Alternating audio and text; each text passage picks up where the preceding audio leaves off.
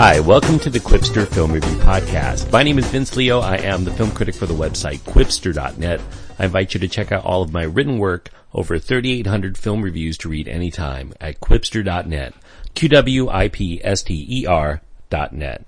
Today's film is Ice Age Collision Course. It's an animated comedy adventure as well. It's PG rated for mild, rude humor and some action and peril. The runtime is an hour and 34 minutes, and the vocal cast includes Ray Romano, John Leguizamo, Dennis Leary, Queen Latifah, Sean William Scott, Simon Pegg, Jennifer Lopez, and many, many other smaller roles. Jesse J, Kiki Palmer, Adam Devine, Wanda Sykes, Nick Offerman.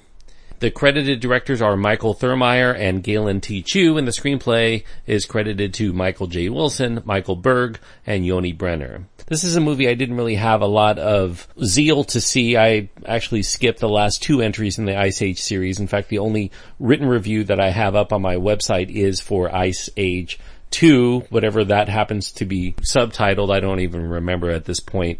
I think I liked the first two Ice Age films modestly, but after seeing two of them, I just really did not want to see more. But you enter into a relationship with somebody who has a 4-year-old daughter, and you end up seeing a lot more kids movies than you previously had. So in an effort to keep her happy, I'm going to be seeing a lot more of these films in the future. And, you know, one of the funny things that happened as we were watching this movie, and she seemed to be fairly entertained by it, but about a half hour into the film, she asked her mother, "When is the movie going to start?"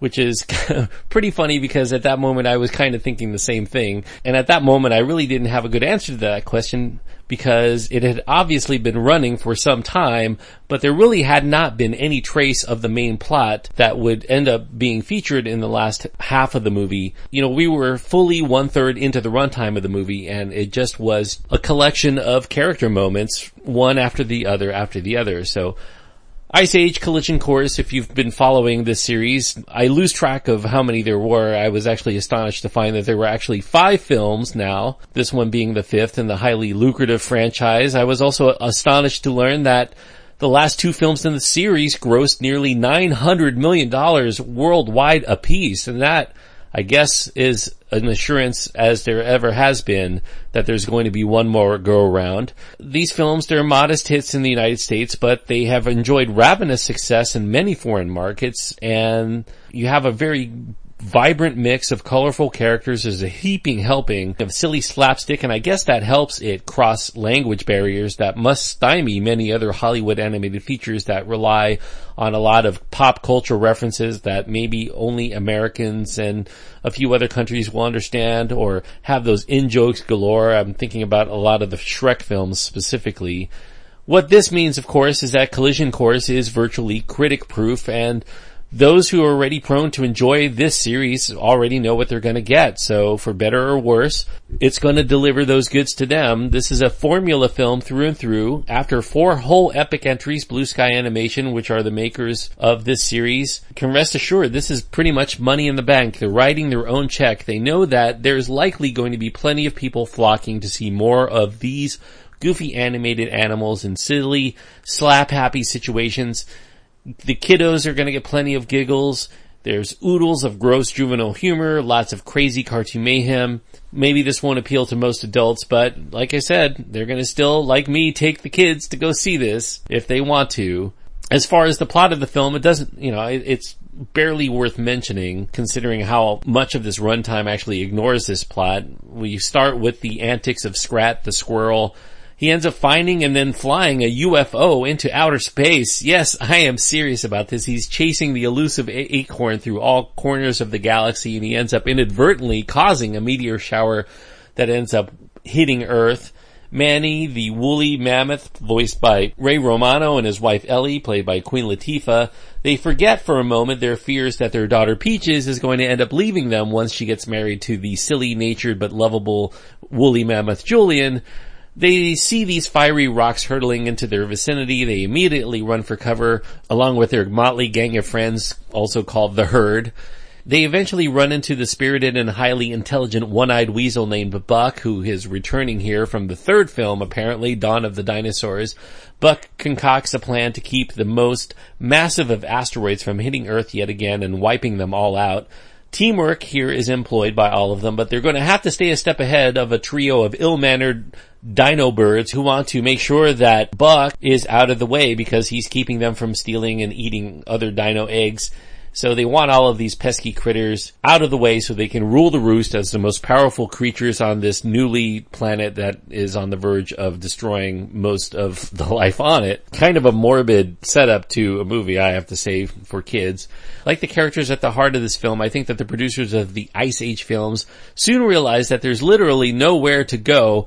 We already have a squirrel piloting a spacecraft of unknown origin, so all these jokes obviously involving prehistoric shenanigans have completely run out after the first few films. The best that they can do is to keep things always moving, even if it's in circles, and to try to live to see another day with this franchise, which they will do as long as butts continue to fill theater seats around the world.